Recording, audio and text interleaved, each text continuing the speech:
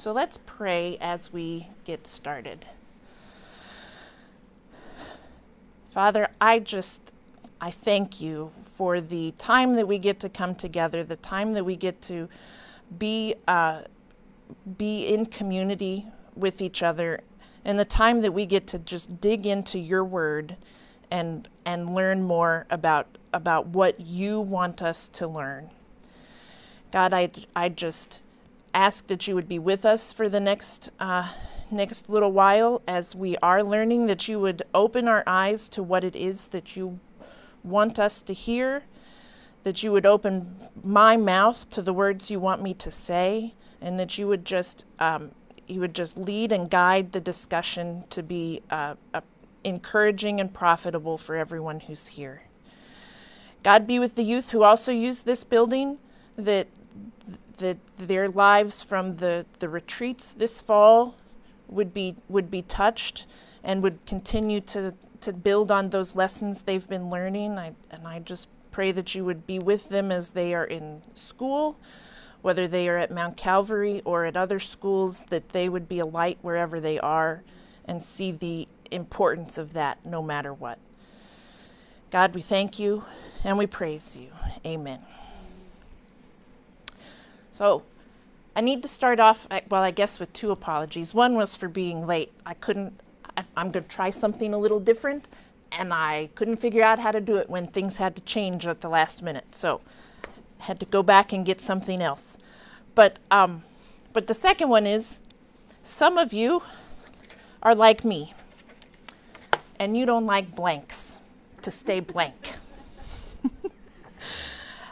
And I forgot the last time I was teaching for us to fill in this blank. So we're going to rewind. And so if you have this is called an at-a-glance chart, by the way. So we're going to rewind briefly and fill in our theme for chapter 1. So if you are like me and this blank has been driving you crazy, I am sorry. I opened my book on Thursday of last week, and I looked and I was like, oh no, it's blank.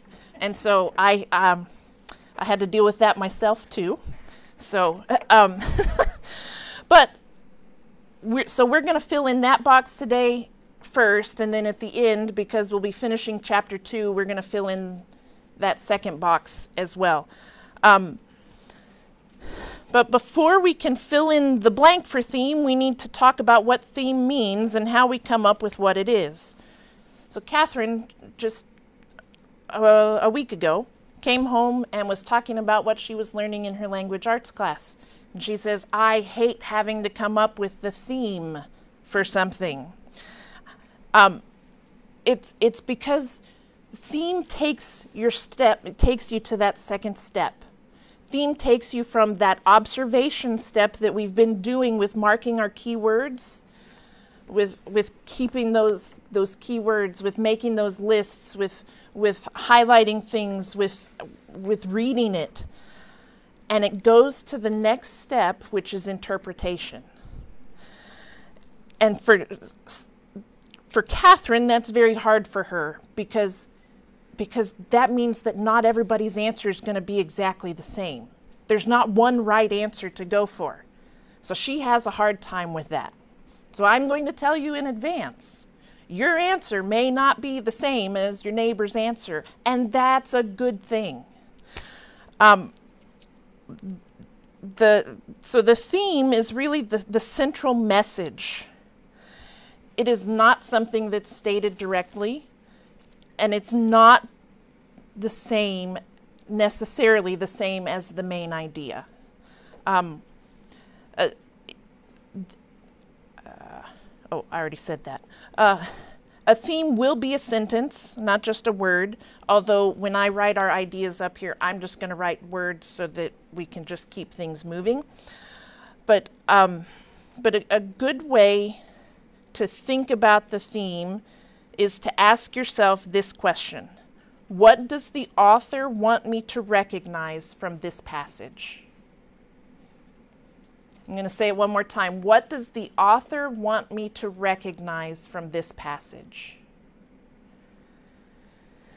For example, when you think about Aesop's fables, and you read Aesop's fables, there's always that moral to the story at the end of it. That's the theme. That's the idea of theme. So if that helps you think about it, that's one way to think about it.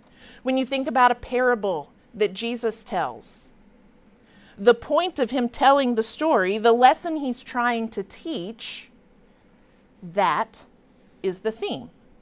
That's what we want to be thinking about. It's the author, in that case, Jesus' words, the teacher, what he wants us to learn.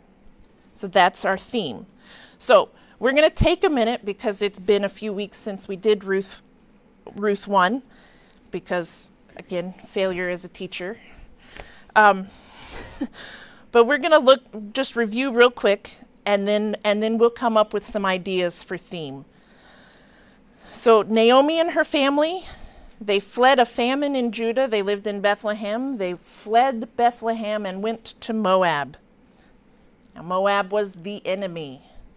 As some of us were in the ladies' Bible class on Sunday, we saw that David was still fighting the Moabites and killed off a bunch of them in 2 Samuel. So even after this, generations after, it's still an enemy of God. But they fled to Moab. The two sons married Moabite women. And within 10 years, we know that Naomi's husband, Elimelech, and both her sons are dead. And then we learn that Naomi has learned somehow, she's heard that the famine has ended in Judah. And so she decides to return to Bethlehem, to go home. She tells her daughters-in-law to go back to their families. Ruth refuses. She accompanies Naomi back to Bethlehem, and upon Naomi's return, she is greeted warmly, but she's filled with bitterness at all that she has lost. And so, let me see, I think I decided my purple will show up the best. I had to go with what I could find, which means the markers that my kids rejected for school. So, let's see if I don't knock anything over as we do this. Is that in the screen now? Okay, perfect. So, remember, I'm just going to be writing a word or two. I don't know that Kelly and Karen can see. There we go. I'm just going to be writing a word or two, but you'll write a sentence for your thing, for your theme. So, what are some key ideas from Ruth chapter 1 that are possible themes for our chapter? Naomi goes away full and comes home empty.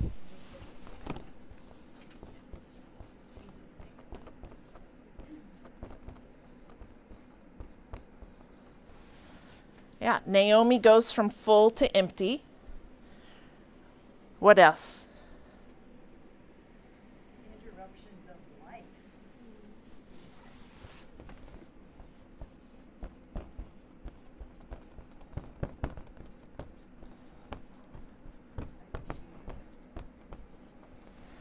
Yeah, the interruptions of life as she knew it. What else?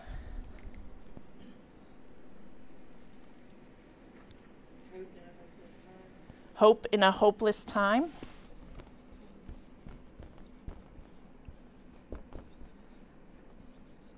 This is why I'm not a school teacher. I can't write on a board.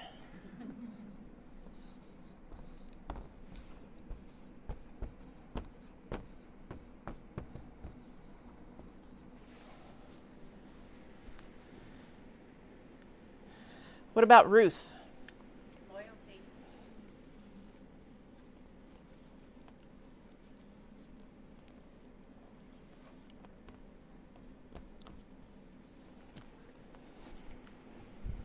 Ruth had blind faith.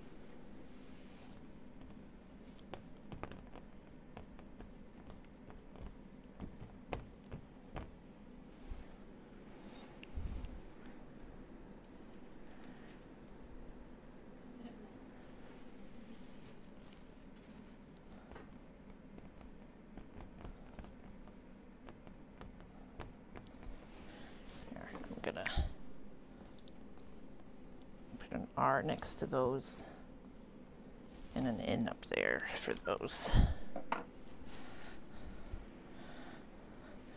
Yeah, and then there's the idea of Naomi and her family fled from God. Did they really flee from God?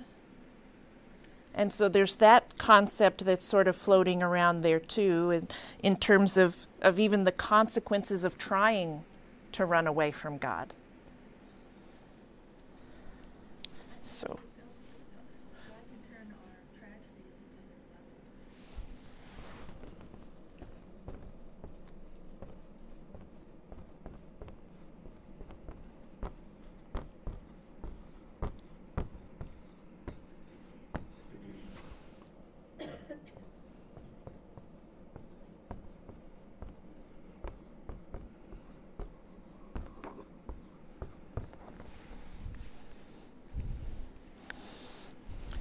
now, we have a lot of options up here, right? They are all right answers. They all can be supported by evidence that's in your scripture, that any of these are involved. And so those are all acceptable themes. This is the part where you have to pick one to decide what it is that the author is trying to communicate to you. Just to let you know, my theme this time through the book is different from the previous 2 times that I've done this for this book. It is okay. God is going to use your life experiences and your just you to tell you what it is that you need to hear from his word. It's alive and active. It is alive and active. That's exactly right. So I'm going to shift it just a little bit. So video people, you'll have to pause if you need a minute. But I'm going to shift this back over and get myself adjusted again while you guys come up with what your theme would be. Take a minute to write that down, and then we'll jump into our lesson. One thing as you're filling in your chart, a good idea, though not required, is as you're thinking about your theme to think about a verse from the chapter that would support your theme. So, for example, if you focused on Naomi's emptiness, you could pick Ruth 1:21, where she talks about don't call me Naomi, call me Mara, because God has taken everything from me, right? That would be that concept. That would be a verse to go with that. If you chose Ruth's loyalty, you pick Ruth 1:16, the your God, your people will be my people, your God will be my God, is a verse that would go with that. So that just gives you that extra supporting piece to what your theme is. Again, not necessary, but sometimes really beneficial to add that little extra piece.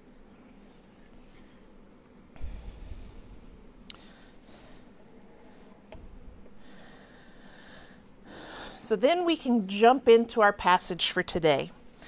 So far in Ruth 2, we're introduced to Boaz, a man of influence in Bethlehem. And then Ruth goes and asks Naomi for permission to go and glean and get food for them to eat through back-breaking labor. My favorite phrase in the book, by chance is chance. Ruth goes to Boaz's field, where Boaz takes notice of her. He treats her with great care, tells his men to protect her, tells his men to help her. And then he blesses her as well. And so I handed out some verses so I think, Yeah, there's 4 of them. So the last person I gave a verse to, I think it was Deuteronomy. Yours isn't read yet. You're still safe. So let's read Psalm 66:5. Come and see what God has done, his awesome deeds for mankind. Okay, and Psalm 147:5. Great is our Lord and mighty in power. His understanding has no limit. And Lamentations 3:37. Who is he who speaks and it comes to pass when the Lord has not commanded it? And then Romans 11:36. For from him and through him and to him are all things. To him be the glory forever. Amen. So those verses are all about just the power of God. And so when we think on those verses, we think on God's power. What does the word providence mean to you?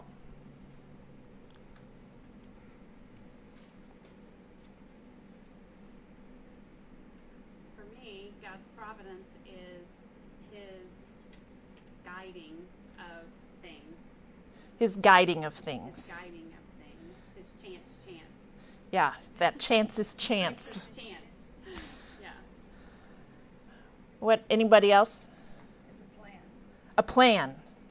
Yes. Have you ever heard someone say that they're going to be there unless they're providentially hindered? Like, that was something that it drove me crazy for one particular person because it was every time. It was like, oh yeah, I'll join you for lunch in half an hour unless I'm providentially hindered. And you're just like, it's half an hour. Like, really? But, Well, how about if God wills, then the creek doesn't rise? right, yeah. Yeah, if God wills and the creek doesn't rise, that's exactly right. Same exact idea, but it's that concept of God being in complete control, that concept of luck is non-existent. It's providence, and it's providence because of that supreme power and authority that these ladies read about in those verses. And so as we look at today's passage, I want you to think about it with God's providence in mind, with that concept of God's plan, God's complete control, and God's power behind that control, and the authority behind that control.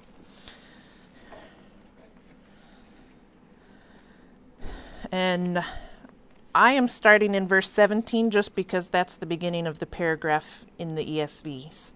So she gleaned in the field until evening. Then she beat out what she had gleaned, and it was about an ephah of barley. And she took it up and went into the city. Her mother-in-law saw what she had gleaned. She also brought out and gave her what food she had left over after being satisfied. And her mother-in-law said to her, "Where did you glean today? And where have you worked? Blessed be the man who took notice of you." So she told her mother-in-law with whom she had worked and said, "The man's name with whom I worked today is Boaz." And Naomi said to her daughter-in-law, "May he be blessed by the Lord, whose kindness has not forsaken the living or the dead." Naomi also said to her, "The man is a close relative of ours, one of our redeemers." And Ruth the Moabite said, "Besides, he said to me, 'You shall keep close to my young men until they have finished all my harvest.'" And Naomi said to Ruth her daughter-in-law, "It is good, my daughter, that you go out with his young women, lest in another field you be assaulted." So she kept close to the young women of Boaz, gleaning until the end of the barley and wheat harvests, and she lived with her mother-in-law.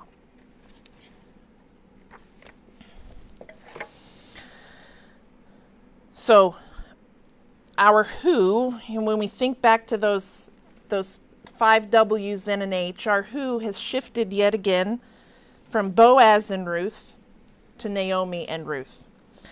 And our where has shifted from the fields outside of Bethlehem to this this place where Ruth and Naomi are staying inside those city walls. So remember what we've been reading about, what we've been learning about, that Ruth has spent the day working in the fields. She was gathering the leftover barley, including some that was dropped intentionally by Boaz's men. But this was late April, early May. She would have had to protect herself from the sun, still dealing with temperatures in the 70s at least. Bending and carrying pounds and pounds and pounds of barley. And when it's on the stalk, if you recall, that makes it a little more awkward to carry, a little heavier to carry. And here she's bending and standing upright, and bending and standing upright, and bending and standing upright. And then she still needs to thresh it before walking back to town. Miles back to town. So while there's a disagreement about exactly how much barley is in this ephah of barley, it could be anywhere from 13 quarts to 42 quarts. Like, that's a huge discrepancy here. But the exact amount doesn't matter. What we have to remember is a couple of things. We know that it was enough grain to feed Naomi and Ruth from anywhere from a week to a month. Likely a good estimate would be about 30 pounds of grain that she brought back. But this was extraordinary for a gleaner to collect in a single day. That's why Naomi noticed it. Naomi took notice because it was this massive amount of grain for a gleaner to collect. So our exact amount doesn't matter. That's been lost to history. That value for the ephah has been lost to history, and that's okay. That detail doesn't matter. That detail is unimportant. What we know is when Naomi looked at that ephah of barley, she was shocked. So it just shows how great the generosity of Boaz truly is. So Ruth was in the field collecting barley all day long. It gets to where dusk is falling, and then she has to thresh it to get just the grain and not bringing back all those stalks as well. So by the time she gets home, she's exhausted. She's been moving and working and hard labor all day long, carrying this I'm using 30 pounds just because that's a number that's easier to say and think about. 30 pounds of grain that she didn't have a cart. She didn't have anything to help her carry it except her body. And it would have been dark at that point. Now think back to the protection she had while she was in the field with the men. Think to what Naomi told her in this passage, stick to those men or you may be assaulted, and yet she had to walk miles alone back to town. But when we think about Naomi's response to Ruth and Ruth returning, we have to think about Naomi's attitude and Naomi's state of mind. And so when Ruth left Naomi that morning, what was her attitude? What was her outlook? Somebody said something over here. Not hopeful. She probably had a lot of anxiety. Anxiety. Knowing what was going to happen that day. Yeah? I said that she went out as a necessity of survival. Well, Ruth went out as a necessity of survival. What was Naomi? Naomi wasn't even willing to go out, right? And so she was perfectly happy for Ruth to go and risk her life to go and get food, but wasn't willing to go with her. She was still bitter, right? She was still where we left her at the end of chapter 1, where she came back and she said, I've been emptied of everything. Don't call me pleasant, call me bitter. Naomi gave no words of hope or encouragement to Ruth. All she said was, go, my daughter. Go, get me some food. If you come back, great. So Ruth would have been tired, dirty, likely hungry again. She had eaten her fill and had that roast grain, but she brought that extra roast grain back for Naomi. But we think about that sheer amount of grain, and then we see Naomi's excitement, where she immediately starts asking, where did you glean today? She's saying, where in the world did you come up with that amount of grain? Her attitude has already shifted because she has seen the provision of the Lord. So think back to Ruth now. Ruth did all that work all day long, back-breaking labor all day long. And yet when we read verse 19, who is it that Naomi recognizes? The man, right? Where did you go? What man's field did you come from? Blessed be the man who took notice of you. She doesn't even know who it is yet. And yet here's Ruth, who's done all this work, and Naomi is blessing this unknown man. Now, this is very much like Naomi. This is that mindset of, you and I had nothing. It's not us. It's got to be the man, because it ain't God, right? Because she is still in that trying to come out of that God took everything from me. That takes some time. So it's got to be that man. And so Naomi asks where she went. Where did you glean? And then Ruth's reply is with who? The man's name was Boaz. It wasn't, I worked in Boaz's field. It's who? Boaz. I gotta turn my page so I'm at the right spot here.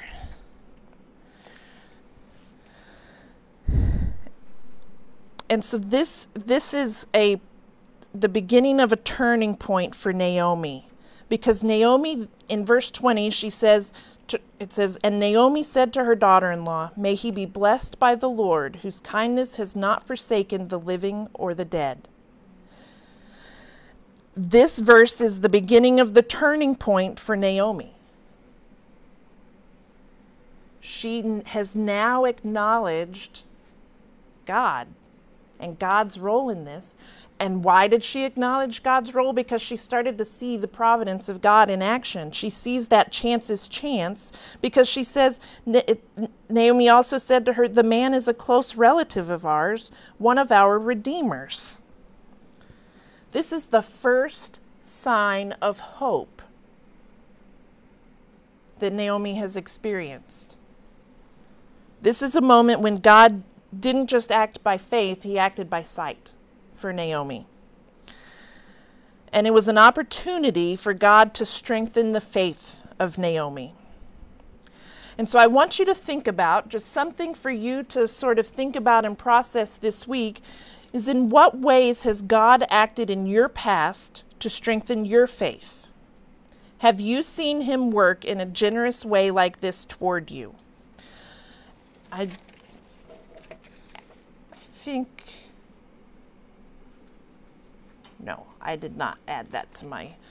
So if, as a small group, if you have something and you want to share something in your small group, that would be such an encouragement to the other ladies in your group.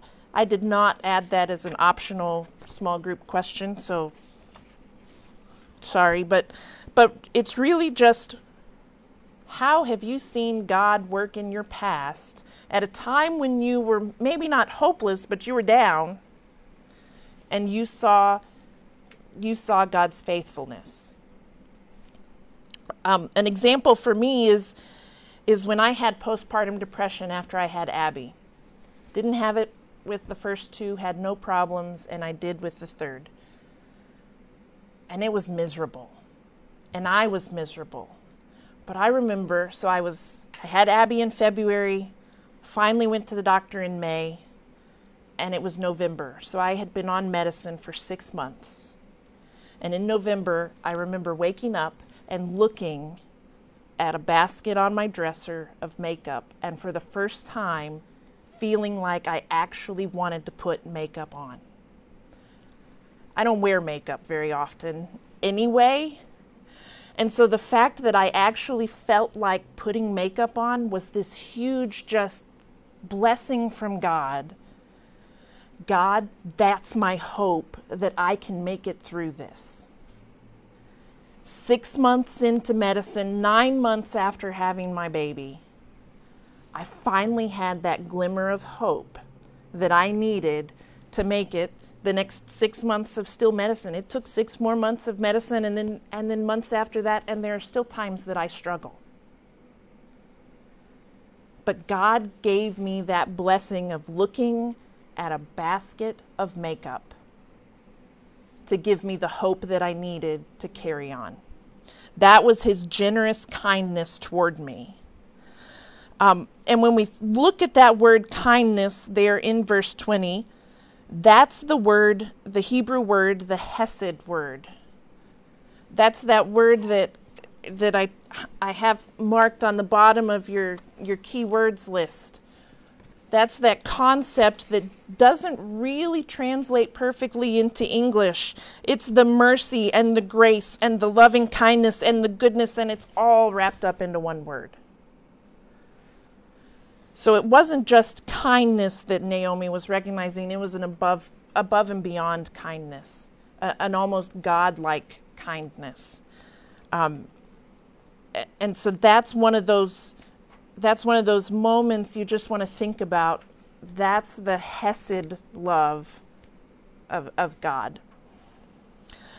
In the book, which is in my bag back here, the Liz Curtis Higgs book, The Girls Still Got It, she says the Hebrew word hesed plays a pivotal role in the book of Ruth. What separates hesed from a random act of kindness is that the action must be essential to the survival or basic well-being of the recipient. It must be only something only the person doing the act of hesed is in the position to provide. And so with those two criteria in mind, essential survival or basic well-being, and only the person doing the act is in the position to provide it, how does Ruth qualify as showing Naomi hesed? So we saw how Boaz did for Ruth. How does Ruth do that to Naomi?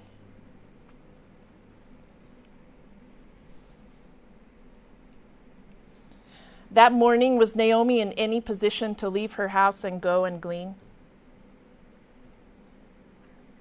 No.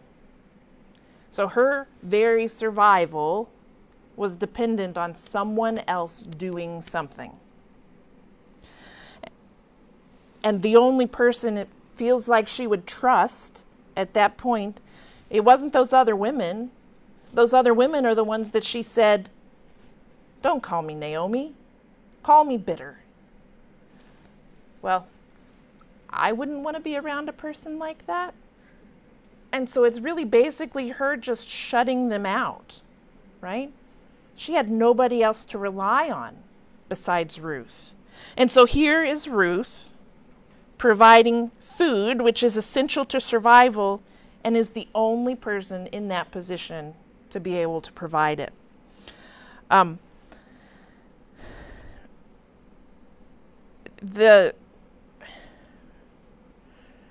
While Ruth, and so that's that concept of the Hesed. But then when we think about that close relative, one of our redeemers, Ruth was not aware of the significance of Boaz except for food. He was her supplier of food. It was a very physical need being met in Ruth's eyes that Boaz was providing. But Naomi immediately recognizes it's different. She says, he's a close relative, one of our redeemers. This idea is referred to as kinsman redeemer, or the Hebrew is goel. This is kind of the Old Testament version of being a savior, a savior for the family.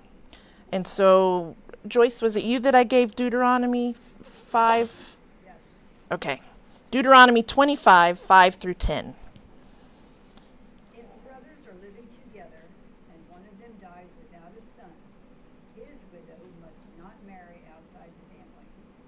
Her husband's brother shall take her and marry her, and fulfill the duty of a brother-in-law to her. The first son she bears shall carry on the name of the dead brother, so that his name will not be blotted out from Israel. However, if a man does not want to go marry his brother's wife, she shall go to the elders at the town gate and say, my husband's brother refuses to carry on his brother's name in Israel. He will not fulfill the duty of a brother-in-law to me.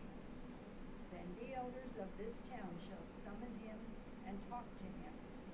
If he persists in saying, I do not want to marry her, his brother's widow shall go up to him in the presence of the elders, take off one of his sandals, spit in his face, and say, this is what is done to the man who will not build up his brother's family line. That man's line shall be known in Israel as the family of the unsaddled. Sandal. So this concept of the kinsman redeemer, you may hear it as levirate marriage. We're going to look, this is kind of the beginning of looking into it for the next 2 chapters. Sandy's going to go into much more detail next week, so I don't want to get too deep. But I want you to think about, so if you didn't write down what that passage is, write down Deuteronomy 25. It's on your homework. Perfect. It's on your homework sheet. So this week, as you're reading chapter 3 of Ruth, reread that Deuteronomy 25 passage so that you can get the idea as you're reading ahead what that concept of kinsman redeemer, that God-given concept of kinsman redeemer is. So keep that in your mind as you prepare for next week. So that's all I'm going to say about kinsman redeemer. So Sandy's going to take it next week and run with it. But thinking about that kinsman redeemer and that word redeemer, when you think about Christ, that's the point. So think through that as you're doing Ruth 3 for next week. But then if we go back, Naomi says to her daughter, it's good that you go out with his young women. Keep in mind, what did Boaz say? What did Ruth tell her that Boaz said there in verse 21? You shall keep close by my young men.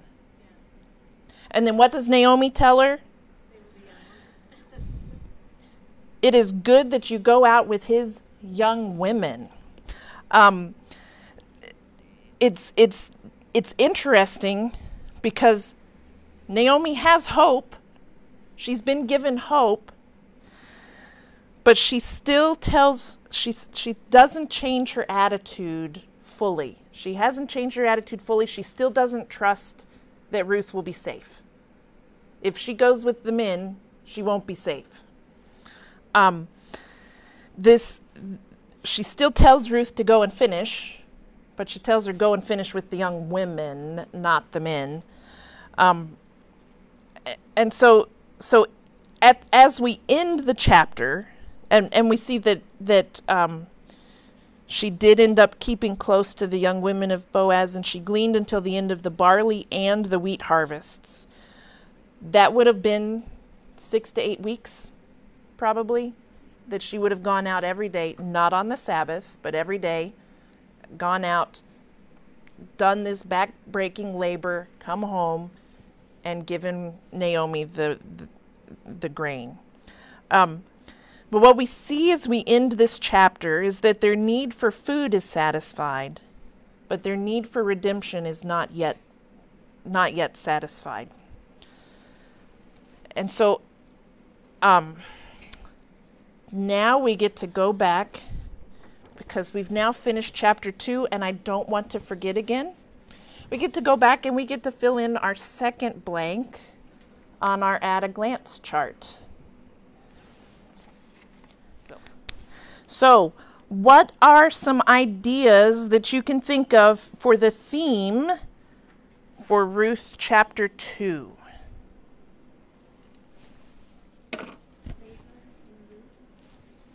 Say that again.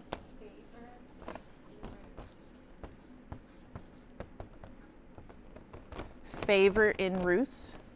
I forgot to label Ruth too. Good people in action.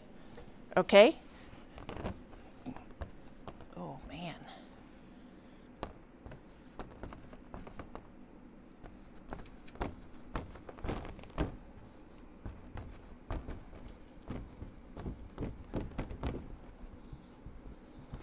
So, good people in action. Providence. Action with a purpose. Okay, let me write Providence before I forget. Whoop. And then action with purpose.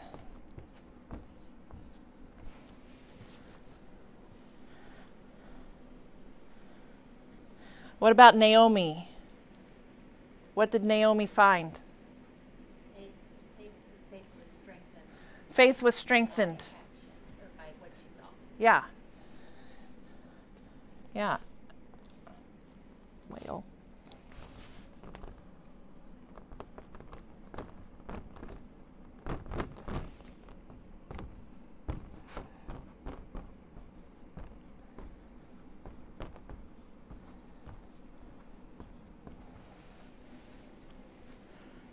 God's kindness in our weak places.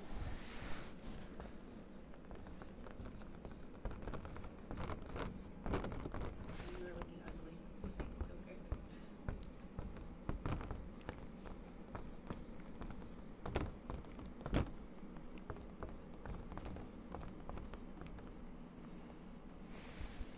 Yeah, so God's kindness in our weaknesses, in our weak places. And we can also think about Boaz as redeemer, Boaz as protector, any of those types of things, because Boaz was a big part in this chapter as well. And so choose one of these, or choose one that's not on here, entirely acceptable, to be your theme for chapter 2. If you can come up with the theme verse, that's excellent. The key verse that goes with your theme. So think about that, and congratulations, you have now taken this step from observation to interpretation. And now it's my job to give you application, which would be our third step. So as we close today, I want to challenge you to live a life like Ruth did. Ruth is a model of devotion for any relationship. And so is there a relationship in your life that you need to be more intentional about this week or in the coming weeks and months? So there may be someone that you've struggled to love because of their attitude of hopelessness or bitterness that you should reach out to and devote some time and energy to. Is there someone that needs to experience your Hesed love this week? So take what we've talked about with Ruth, with this end of Ruth, where we've seen Naomi be the recipient and Ruth be unrecognized for that, but obedient, right? And so think through that this week as you look and consider your own relationships. For next week, continue marking your keywords. In particular, note the words relative and redeemer. They're both on your list, I think.